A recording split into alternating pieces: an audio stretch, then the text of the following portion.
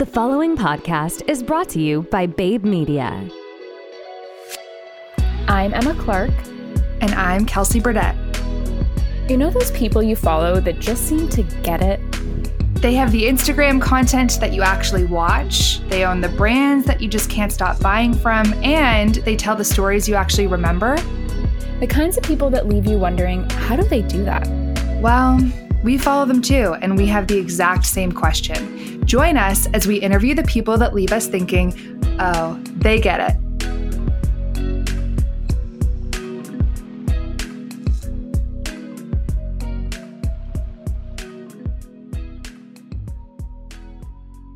Welcome, everybody, to part 2 of our 3-part mini-series with Taylor Frankel, the co-founder of Nudestix.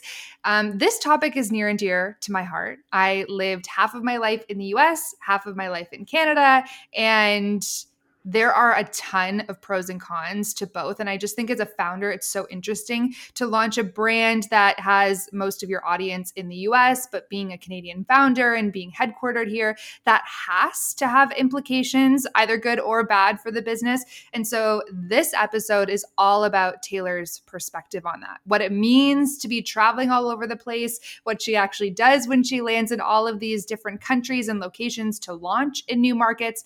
And I think it's really interesting hearing her Canadian perspective too. Absolutely. Because as much as, you know, it's great to support Canadian brands and there is a market in Canada, it is just so small compared to the global market, even just the US market.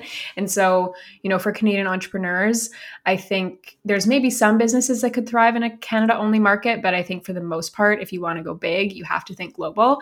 And so this episode really helps give some tactical advice of what that looks like. And yeah, I think we should just get into it. Let's do it. We are back with Taylor once again from Nudestix. In our last episode, you heard a little bit more just getting to know Taylor and the story of building Nudestix. In this segment, we're going to dive into a little bit about building a global business, especially as a Canadian entrepreneur. So Taylor, similar to last episode, could you talk a little bit about the journey of scaling Nudestix? If I'm not mistaken, I read that you actually initially launched in the UK. Yes. So way back when, we had this whole idea or this, I guess, plan to launch the UK first. My mom, coming from her previous company, had suggested this because she felt that a lot of Canadians follow or absorb trends once they're popular in other markets first. So if there's a popular brand in the UK or in the US, Canadians will then take on those trends. And usually we're a little bit later to the game. Now I feel like not so much, only because of social media, and trends are not what they used to be. You know, 8 years ago or 10 years ago, you used to get trends from Runway, and you would watch all the shows and you would see the shows in real life or maybe even in editorial. And then 6 months later, you would see them come to life, whether that's through product or whether that's in magazines. But today it's very different, where trends circulate so quickly and come to life so quickly, and hence the whole fast fashion. And even like with beauty, it's very easy to kind of implement. But that was our focus, or that was our strategy. We worked with this retailer called Space NK. They're a small apothecary based in the UK. They also have US locations. And our whole strategy with them was we were going to give them a 3-month exclusivity deal. So we would launch with them 3 months exclusively. And in return, they would give us unlimited press and media opportunities. So they would work with us in London and in New York, and they would get us to meet with top media. So your editors of Vogue and Allure and W Magazine. And that was like the trade-off. And then after the 3-month exclusivity was over, we had all of these impressions from the media that we had worked with them on. And then we would have other retailers approach us after that because of the engagement and the impressions. So it ended up working out, but that was the strategy to launch. And then from there, once you launch Sephora US, so Sephora is actually, their head office is in France. So Sephora France manages Sephora globally, kind of oversees the global strategy and plan. But then you have Sephora per market. So then you have Sephora Canada, you have Sephora US, you have Sephora Mexico, Sephora Southeast Asia. So within each Sephora market, they kind of act differently, where Sephora US will reach out to you. But that doesn't mean that Sephora Mexico will take you, right? It may be a little bit easier, but Sephora Mexico has to approach you, or you approach Sephora Mexico for them to launch your market. So each region acts independently. So then over the first 2 years of launch, that was kind of like once we launched Sephora US, it was like, okay, then we had the ability to reach out and had eyes on us from, a global perspective. But How many markets or countries are you in now? we're in maybe 40.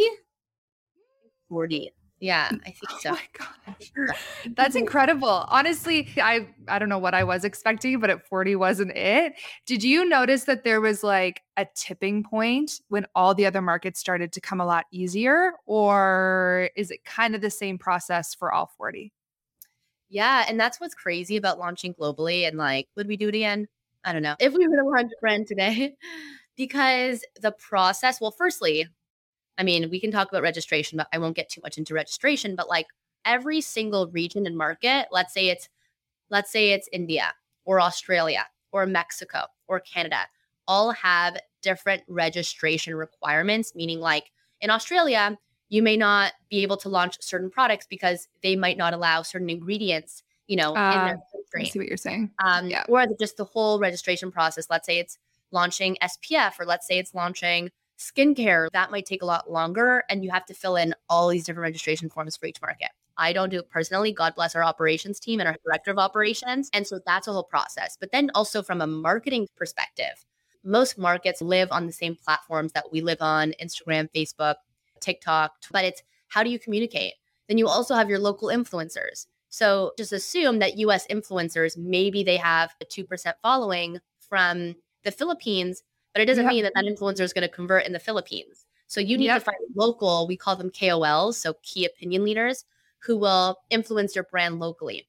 So then we have to work with PR agencies based in those local markets to host events, to work with you on the right influencers, work with you on connecting to media. And so back in the day, I used to travel to Southeast Asia, Australia, Europe, Mexico, India, and I would be traveling for like 90% of the year, just reaching all of these markets. And I would probably have to hit those markets twice a year. And okay, really, really stupid question. When you're traveling so much, what are you doing when you get there? So we would usually travel for 2 to 3 days per market. So typically travel there, I land, typically we'll have a few meetings the day of.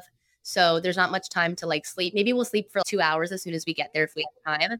We'll head to our meetings. Then the next day, usually we'll have like in-store events. So we'll go into Sephora, we'll have consumer events, master classes, introduce the brand. And then the following day, we usually have our market week, which means that we go to the Sephora headquarters in the region to meet with our team to talk about, okay, what's our strategy? What's our plan for going into next year?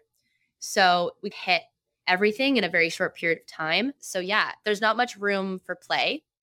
No. And it's like It exhausting. doesn't sound that way. Yeah.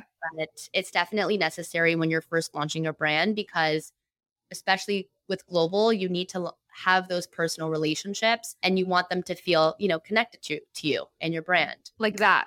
Like in almost no time at all. That's a tall order. Yeah. Yeah. Yeah, it was tough. No kidding. And it makes me wonder, like, for brands who have launched during COVID, how have they done that? Do you imagine it'll go back to the same way, or will it always be changed now because of that? I do see a few brands that are now going back into market. A few skincare brands that I'm familiar with are going to, your Dubai and those markets to re-present the brand or relaunch the brand and are doing events in real life. For me, I personally think virtual will be the new norm for an indefinite period of time, just because firstly, it's easier.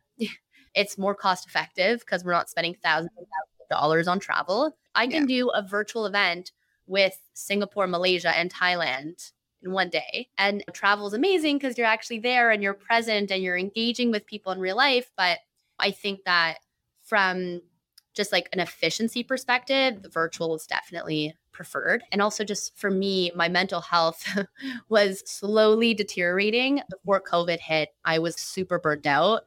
So I always talk about COVID being a little bit of a blessing in disguise, because I actually had the ability to focus on my mental and physical health for the first time in like 5 years, which was really nice.